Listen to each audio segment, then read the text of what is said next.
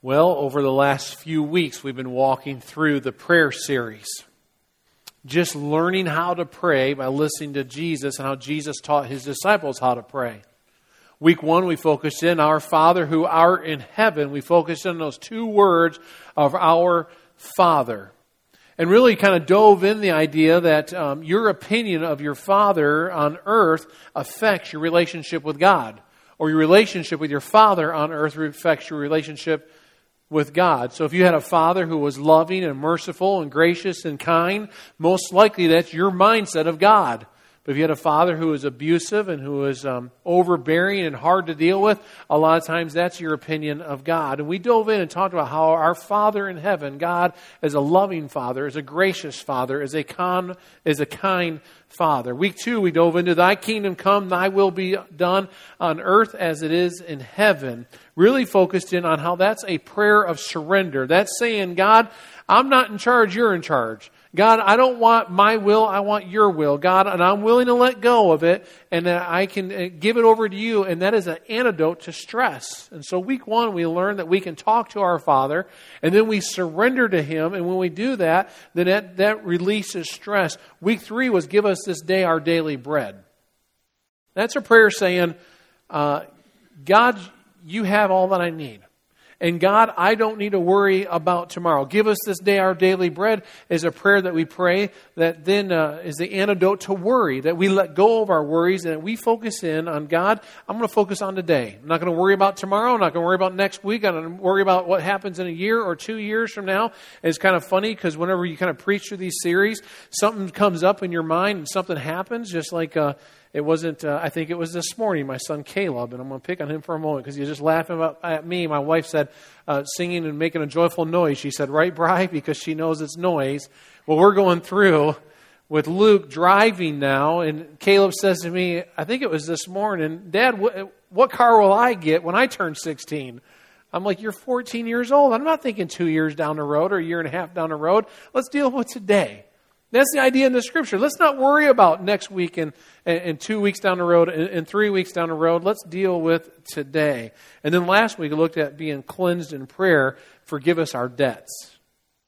The idea that we go to God and say, God, I want to release this guilt I have. I want to give it to You, and I want to trust that You truly will cleanse me and You'll forgive me of all my debts. I gave you a spiritual evaluation tool that was in your growth guide. Now, if you missed that, you can go online, you can download it, and you could go through that. But just spending some time wrestling between you and God, pad of paper, away from phone, away from television, away from work, and saying, God, help me come clean. Help me to be forgiven of everything that I've done. Forgive me of my debts. Now, if you missed any of these messages, you can always go online, myseapoint.com. That's our church's website. You can download the messages on your podcast. You can watch them. You can download previous growth guides. You get all caught up. We talked about this topic of guilt last week. That when we carry a lot of sin, many times Satan will use guilt on us. And it's an emotion that is a useless emotion from Satan to help us to become feeling guilty. And it tires us out and then it separates us from God. Today I want to talk about another emotion. I think it's kind of the twin. It's a misery twin to guilt, and that is resentment. Satan loves to use resentment on us, and when we are resentful people, it can destroy us. This week, I want us to look at what is known as the prayer of release. It deals with this idea of resentment. Matthew 6:12, look at it with me. Forgive us our sins. That was last week. Just as we have forgiven those who have sinned against us. Part 2 of this verse. Yes, we're taking 2 weeks to deal with one verse. Forgive us our sins, just as we forgive those who have sinned against us. Do you see what this passage is saying? I mean, in real common language, what it's saying is, Lord, I want You to forgive me as much as I forgive others. And we're also saying, God, if I don't forgive, then You don't forgive me. That's what Jesus is saying in this passage. It's a prayer of release. And the fact is, all of us have been hurt at some time or another. All of us have had a time when someone has spoke ill will against us. All of us have had a time when someone has stabbed us in the back. All of us have had a time when someone has done us wrong. And truth be told, as long as we're on this earth and until Jesus comes back, chances are that's going to happen again. Chances are your husband or your wife is going to say something that hurts your feelings. Chances are a friend is going to speak ill of you. Chances are someone who you know is going to do something that hurts you. Chances are the schoolmate may say something that's unkind. And just like the garbage of guilt that we talked about last week, what can create in us is resentment, which becomes garbage. And we have to learn how do we get that out of our lives so that we don't stink up and have a life that is stinky, lived with guilt and resentment. If you allow resentment and grudges and anger to build up inside of your life, you don't know how to let it go, you don't know how to get rid of it, then that poison gets inside of you and that spirit will destroy you.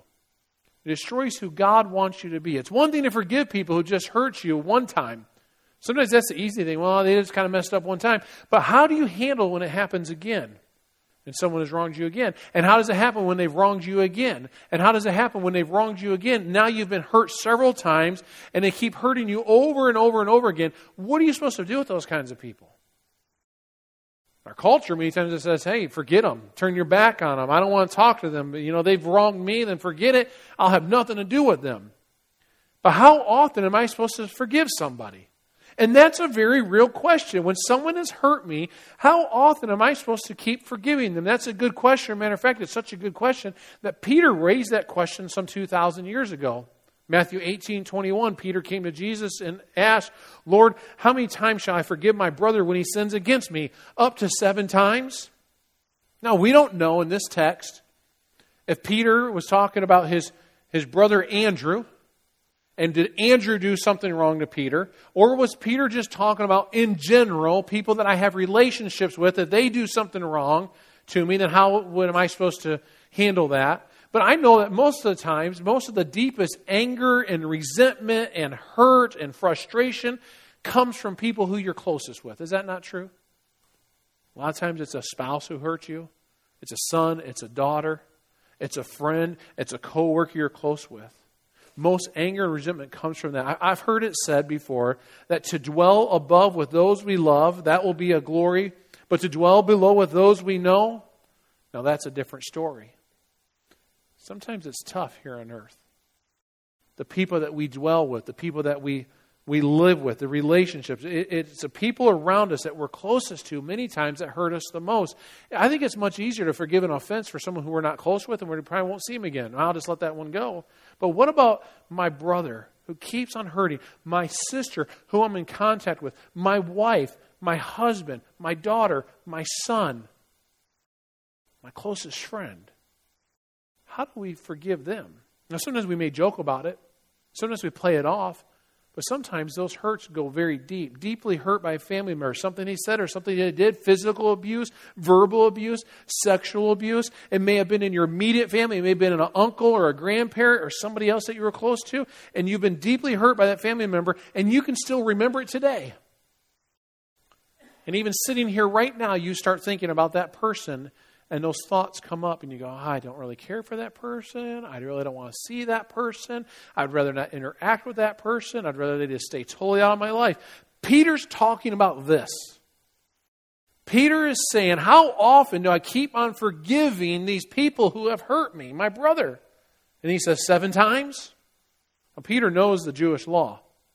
And so he thinks he's offering up something really good because he knows the Jewish law. And the Jewish law says, you shall forgive your brother or someone who's wronged you 3 times. And so Peter says to Jesus, well, what about 7? That doubles it, plus adds 1, gives us 7. And that's like now we got the holy number. And I think Peter's kind of saying, hey, is that good enough? And the response from Jesus in Matthew 18:22, Jesus answered, not 7 times, but 77 times. So I guess that means that when someone's wronged you, you start counting. Well, I forgive them once. Okay, I forgive them twice. I forgive them 3 times. I forgive them 4 times. And you get to 77 and you're done, right? That's not what he's talking about either. The point is, if I'm counting, then I'm not really forgiving. If I'm holding on to it and I'm counting, then I really haven't forgiven. He's saying an unlimited number of times what Jesus is getting to. How about 770 times? He's saying you have to keep on keeping on. Someone wrongs you, you forgive them. You keep on releasing the hurt and you have to keep on forgiving the offender. And that's what I want to talk about today is what does this mean? What does it look like? And how do I do that? But Jesus wanted to clarify this. And so in this passage, he goes on and says, here's what it means to keep on forgiving over and over and over again and to keep on forgiving someone who has wronged you. Matthew 18, I'll just let me pull a few of the verses out of their text, but you can read the whole story. Once there was a king who decided to collect on all the debts that his servants owed him. And we don't know. Maybe there was a recession going on. Maybe the king just thought, I'm just tired of lending out people money, so we're just going to get it all back in here. We're not really sure. So he began to call them in one at a time, and he asked them to be repaid. He discovered that one of the servants owed him 10,000 talents of money. Now, for us, we go, talent of money, what is that? We probably can understand that that was their means of sharing funds and their means of how they paid for things, just like we have dollar bills or $5 bills or $10 bills or $100 bills. They had talents and they had denarius and denarii, and that's what they used. And they called their talents, they were talents of gold. And he says that this guy owed him 10,000 talents. And as you read that, look at that, I've read this story many times. I don't think it ever really dawned on me to stop and say, well, what is 10,000 talents? Because my mind tends to go to dollar bills, and so I probably think, well, it's maybe around $10,000. But if you stop and you dig into that and try to understand what is 10,000 talents, it's a whole lot of money. It's actually somewhere in the neighborhood of about $12 million in debt. Stop and think about that for a moment. Wait a minute. The king calls him in, realizes he owes about $12 million, and says, pay up, buddy. I want it now. Could you imagine if your bank called you up and said, hey, come on in, we're calling your note, you got to pay for the house now.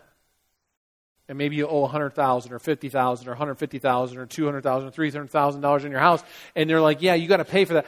What would you do? How would you do that?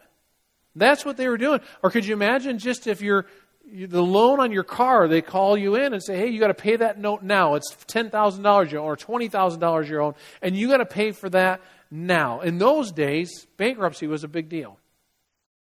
And in those days, bankruptcy, if someone went bankrupt, then basically you became a slave to the person who you owed money to. Jesus said, since the servant did not have enough to pay his great debt, the king ordered him to be sold as a slave along with his wife and children and all that he had in order to repay his debt. That's what could have been done. In those days, it was real simple. You become bankrupt, you owe money, you're just sold into slavery. You, your family, your wife, your children, everybody, debtors in your house, you now become a servant to the king or the person you owe money to. The truth is, this guy's $12 million in debt to the king. How would you possibly pay back $12 million? It would be impossible for a servant to ever pay off that much money. There's no way he could have done it. Think about $12 million. If a servant could pay even $100 a day to start paying him back, it would take him 300 years to pay back the entire debt.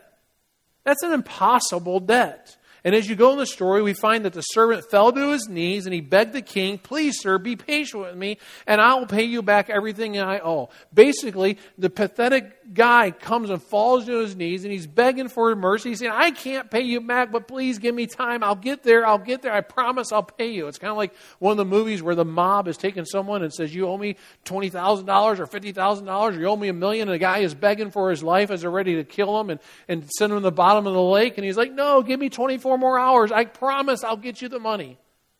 Even though they don't know how to get it. That's how pathetic he was. That's where he was stuck at. But the king notices his plea. He feels sorry for the servant and he actually releases him of the debt. He actually says, listen, you don't have to pay it. He says, I'm going to forgive you. I'm going to write it off. I'm going to wipe the slate clean. I'm going to let you off the hook. I'm going to forgive you and we're going to say the count is settled. You owe me nothing. Can you imagine $12 million?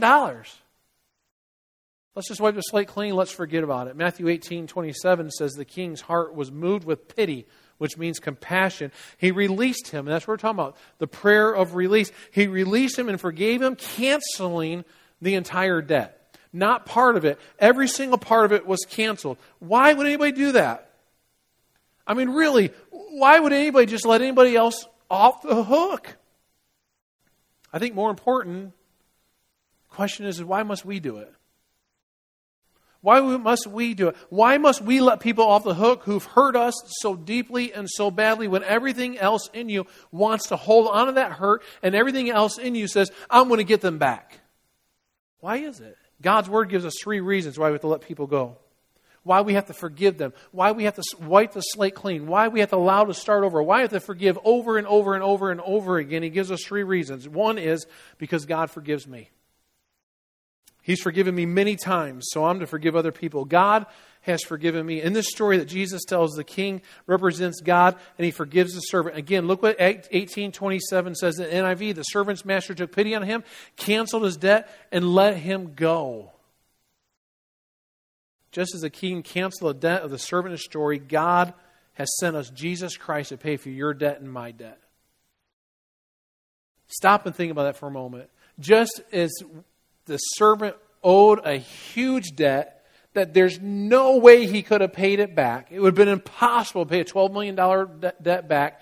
And it's impossible for us to pay all of our debt back to God. God gives us Jesus. Everything we've ever done wrong in our life, everything we've sinned, we've messed up, Jesus has paid the debt. Jesus paid our jail time, so to speak. Jesus paid our ticket. He took our offenses and He paid for them for you and me. The Bible says all have sinned, but God declares us not guilty of offending Him if we trust Jesus, who freely takes away our sins. We've all have sinned and fallen short of the glory of God. But He takes away all of our sins. That's the meaning of grace. We talked about it last week, about getting rid of our guilt. When I admit to God, when I admit my sin and say, God, yes, that's my sin. God, I own it. I agree with you. It's my imperfections. I've done some things wrong. God, I've rebelled against you. God says, I forgive you, and I'm instantly going to clean your slate. I'm instantly going to wipe it clean. I'm instantly going to make you pure again. The fact is that you and I owe an enormous debt to God, and you and I can never pay it back, and God paid for the debt in Jesus Christ. Let me ask you this. If you were the servant in the story, how would you feel if someone told you you owed $1 million and he said, let's just call it even? How would you feel? I mean, just think about the debt you carry right now. Maybe you have a house debt, car debt, student loan debt. Maybe you borrowed some money from a mom or a dad or a friend. Maybe you have some credit card debt. How would that go?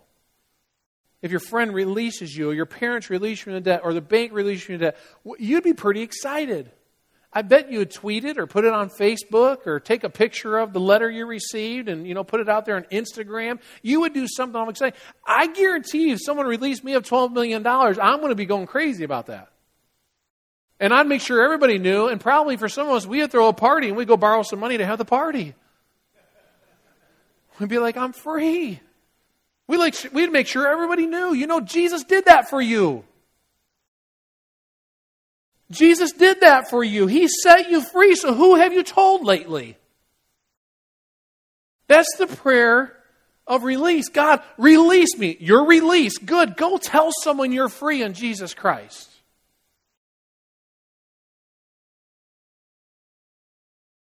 That's not what the servant did. And this story reacts very differently. In fact, what he does is, once he's forgiven, he walks out of the king's presence and he finds the guy who owes him just a little bit of money.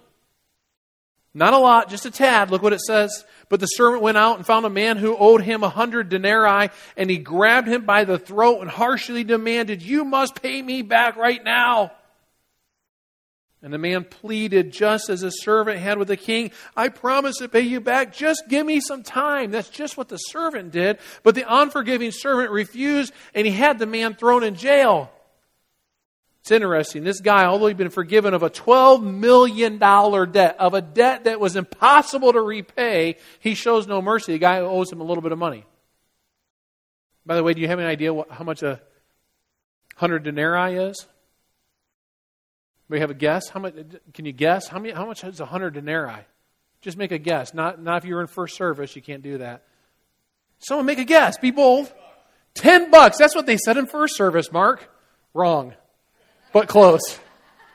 Very close. $17.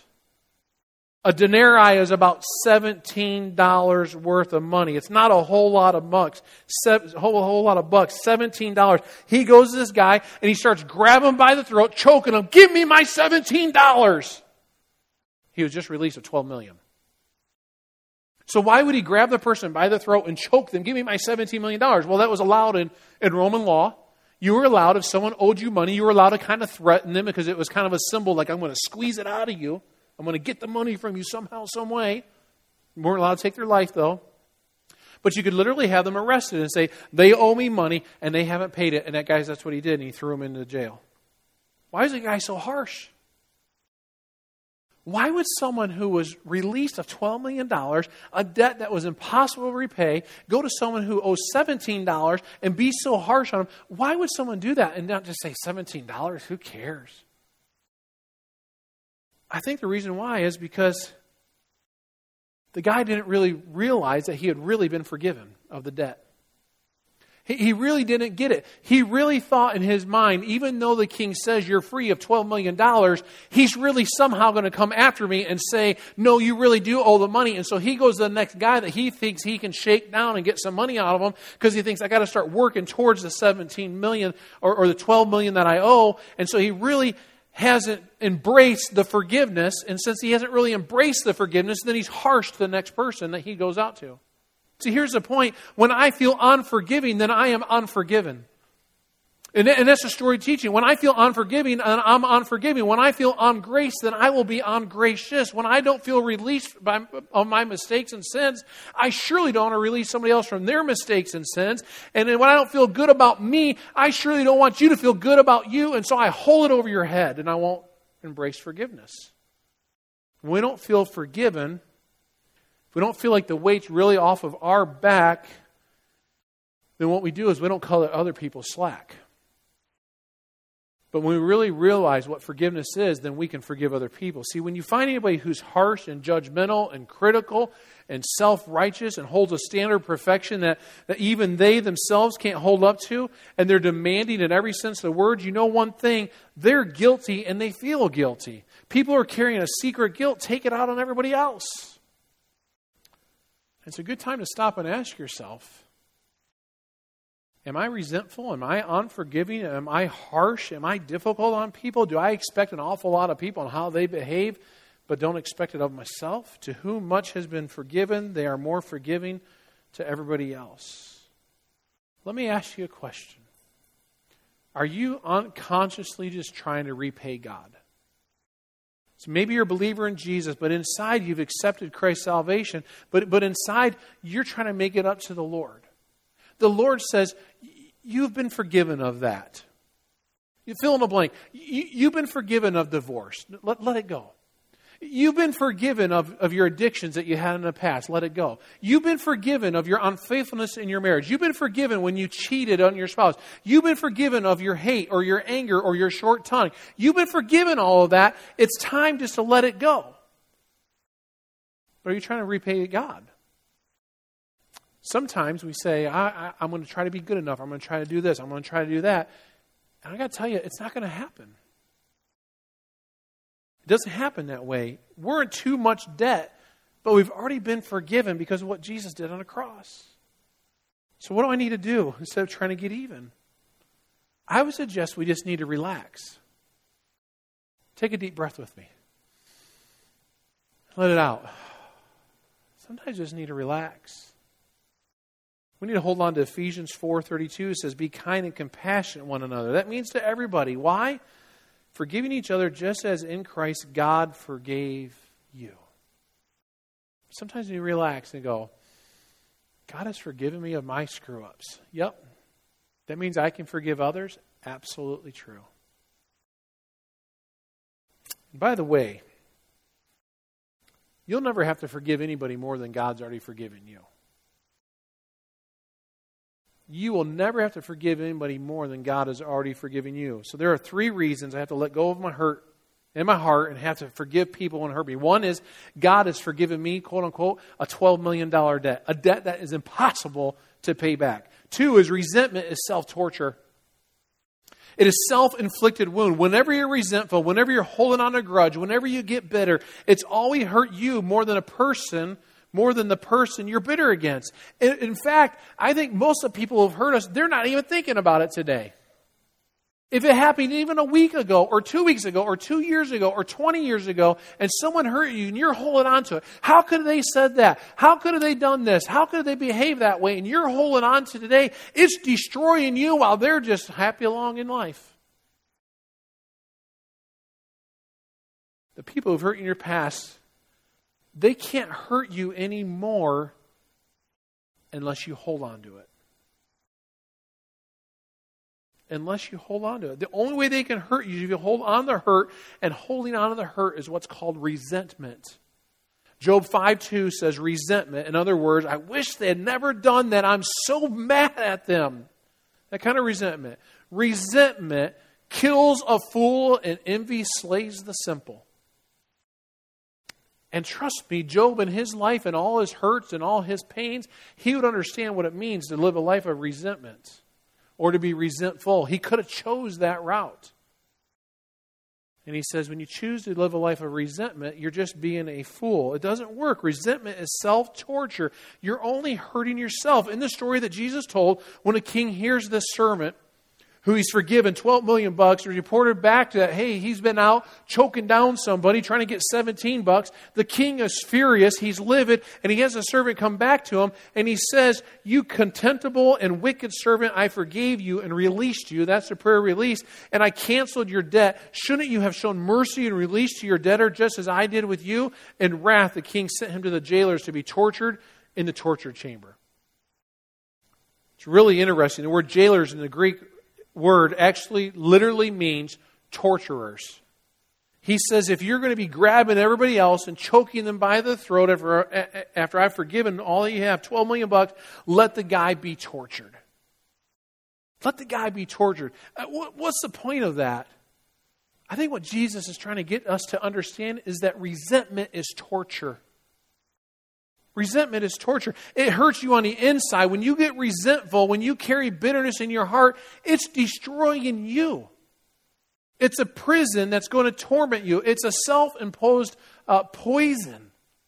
And nobody else is making you miserable. You're making yourself miserable because you can't let the hurt go. Keep holding on to it and nursing it and grudging and saying, I'll never forgive.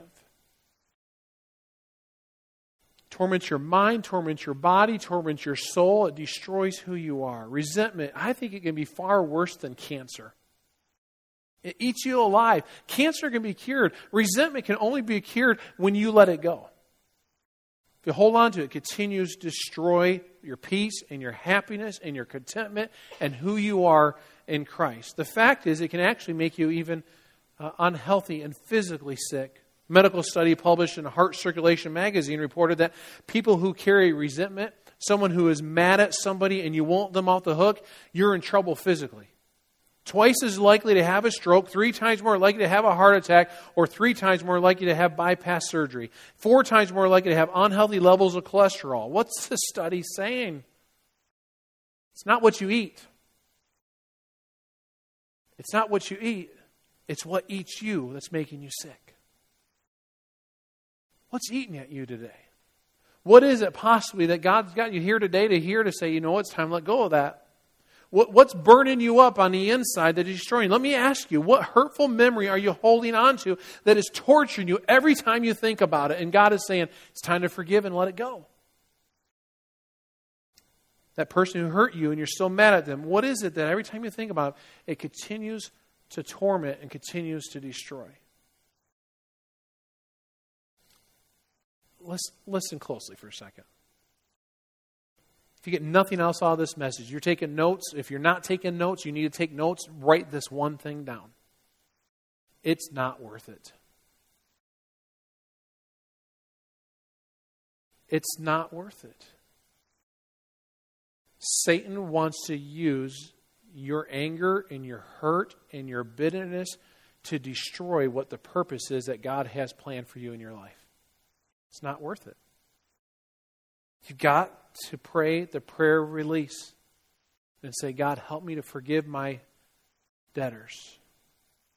Forgive our debts. Forgive the people who have hurt me. I have to learn to forgive because God has forgiven me. Resentment is self-torture, and there's one more reason. I have to release them because I need forgiveness every day. I have to release them because I need forgiveness every day. The Bible teaches very clearly that we cannot receive what we are unwilling to give. Do you want to be forgiven? The Bible says you must be forgiving. That's what the Lord's Prayer says. Forgive us our sins as we have forgiven those who have sinned against us. Do you really want to pray that? I mean, do you really want to pray, God, forgive me as I forgive others? That's what the Lord's Prayer is. I want you to forgive me as much as I forgive others. Forgiveness is a lifestyle. It's not just something you do one time. You need to do it every single day of your life and many times throughout an entire day. You've got to ask for forgiveness. You've got to accept forgiveness from God. You've got to give forgiveness. Forgiveness is to be constant and it must be continual. It must be enjoyed and it must be employed. It's got to be something we put into action. You receive it because we mess up a lot. We need to enjoy it, but we got to employ it. It's got to be constant and continual. One time, a person asked John Wesley, the famous Methodist preacher, he said, you know that person? I could never forgive them. And Wesley replied and said, then I hope you never sin. Stop and think about that. If we want our sins to be forgiven, then we must forgive others. The Bible says that we'll be forgiven as much as we forgive. We don't want to burn the bridge you've got to cross in order to get to heaven. We don't want to burn that bridge. You need to forgive in order to get forgiveness because it's a two-way street. In fact, in the story Jesus told here, he treats the servant exactly the way the servant treats the other guy. The Scripture says, this is how my heavenly Father will treat each of you unless you forgive your brother from your heart. It's not just a mental thing. It's not just a mind thing. It's a head, it's a heart, it's a spirit thing that we forgive them completely and wholly, that we don't hold on to it. You don't let go and say, well, I let go, but I'll never forget. No, you let it all go. You let every single bit of it go. I want you to pick up the blank cards that are on your chairs around you. There's some cards, little scrap pieces of paper like this. Everybody get one of those in your hand. I want to do a little exercise with you this morning to wrap up this message. Last week we did an exercise as a spiritual assessment tool. Again, if you didn't get that, you can go online, pull up the growth guide. It's on there. Little exercise just to start thinking and, Lord willing, move towards this prayer of release. I promise nobody's going to see this. Husbands, don't be looking over your wife's shoulders. Wives, don't be looking over your kids' shoulders. Keep it all hidden if you want to. Between you and God, it's personal. In a minute, I want to ask you to write some names down. I want to ask you to think about this for a moment. And I ask you some questions, some things to consider, because sometimes you can sit here and you go, well, I'm a forgiving person. I don't have any unforgiveness in me. Okay, that's an okay message, preacher, but I think most of us probably have some area or somebody that we need to release, somebody that we need to forgive. Let me throw some questions at you. So the 4 big test questions. The blame test. Who are you most likely to blame for your problems? You stop and think about it. Who are you most likely to blame for your unhappiness? If you would do this, then I would be happy. If they would do this, then I wouldn't have so much stress in my life. Think about that right now. It's not going to help you unless you actually spend time working on it and thinking on it. Now, some of you, I know you're ignoring me and you're going, I'm not picking up the piece of paper, preacher, I'm not doing it. That's fine if you want to stay trapped in whatever struggles you're walking through. I promise, after 24 years of ministry, most of us have some kind of struggle or a person that we need to forgive. Heavenly Father, I want to ask you to speak in this room right now. God, I just sense right now there's some hard hearts in here. And God, I just want to call it what it is. There are some hearts in here that are just closed off to you, speaking to you right now. And Father, I pray for your Spirit to take over in this room now, because some of us, Lord, just hold on to things, hurts and hang-ups with people, and we need to let them go. God, I pray that we would take this little test seriously, that we would spend some time with you and just allow you to speak in our mind. Because, God, when we are unforgiving, it holds us back from being all that you have desired for us. God, I pray and ask you to speak in this room right now to us. The blame test. Who are you blaming for your problems? If you said things like, if I had a different parent, if it wasn't for my mom doing this, or if it wasn't for my dad doing this, if it wasn't for my boss doing this, who is it you look back or you think about, well, I blame them. If it wasn't for them, then I wouldn't be this kind of person. That's a blame test. That means there's someone in your life that you need to forgive. The rehearsal test. Who is the first person that comes to mind if you were to ask the greatest hurt in your life? Think about that. If you're asked, the greatest hurt in my life is, think about going through the torture of your own life. To know for a fact that you're holding on to a grief or to a grudge or guilt. You're holding on to something that tortures you. That when a person's name comes up, your thoughts are not loving thoughts. It's just torture inside of you. Got to admit it. Everybody has some kind of hidden hurts. My husband hasn't measured up to what I thought he would be. My wife isn't all that I thought she would be. Rehearsal test. Scoreboard test. Is there anybody you tend to keep score on? In other words, they did it again. You keep a little score in your mind so that when you get in an argument with them, you say, well, you did this. Yeah, but you did this. Yeah, but you did this. And the scoreboard starts going up and you're rehearsing everything that you've gone through. Many times, couples do this. My mom and dad are married for 48 years, and I remember at times them saying, well, we never argued, and us kids would be like, you argued? I think they forgot about them. I think they practiced this idea of not keeping score, and so they just forgot about them. Brian and I have been married for over 20 years, and there are times, I know we've had arguments. I know we've had some ugly arguments. I can't really remember them. Now, it could be because I'm a guy and I forget all the details. She probably could tell you.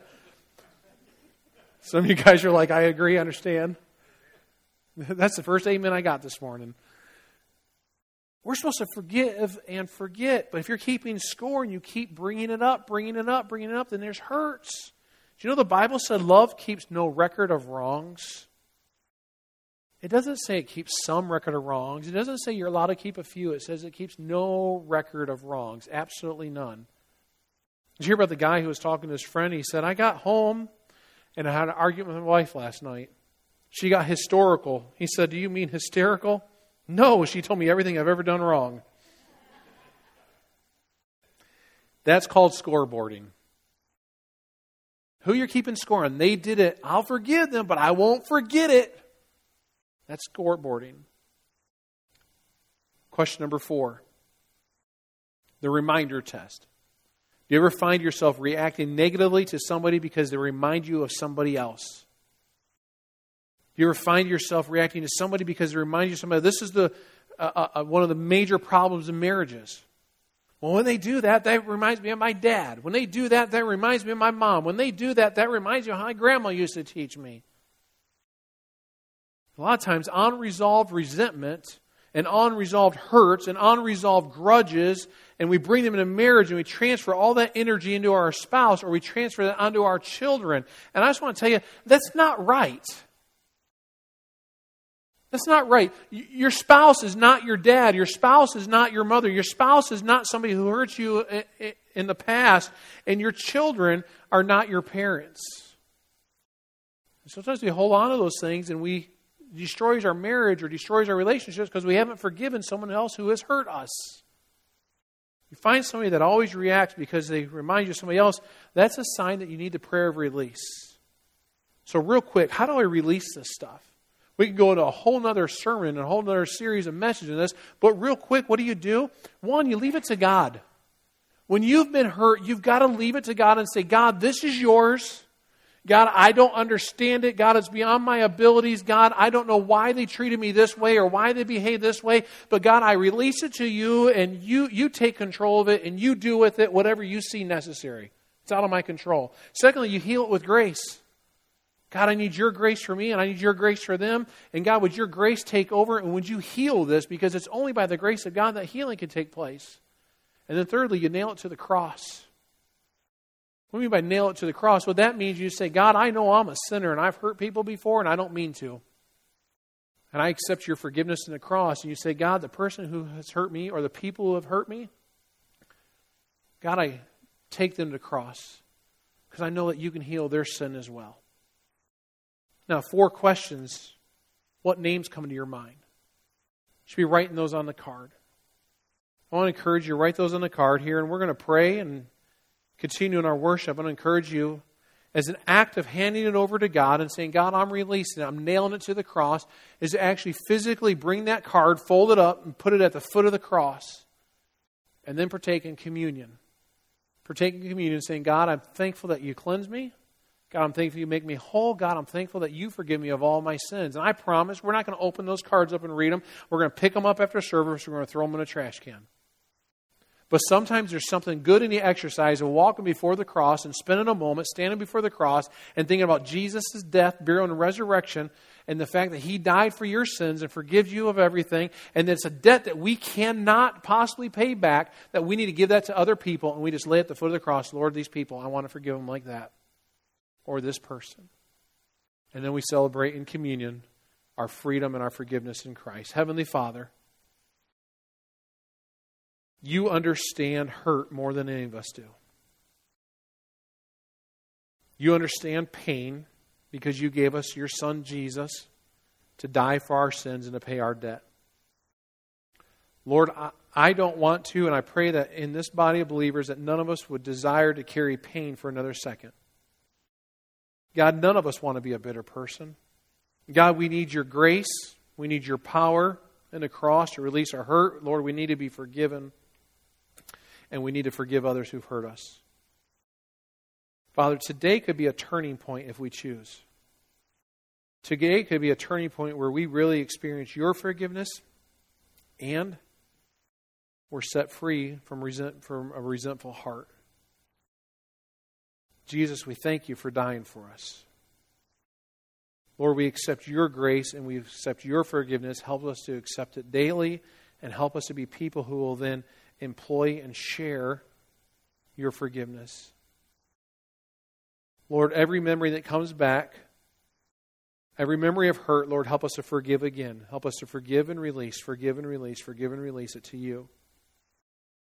Lord, we ask that you would heal broken hearts with your grace. Heal pain with your grace. Heal hurts with your grace.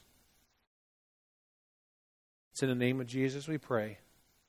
Amen.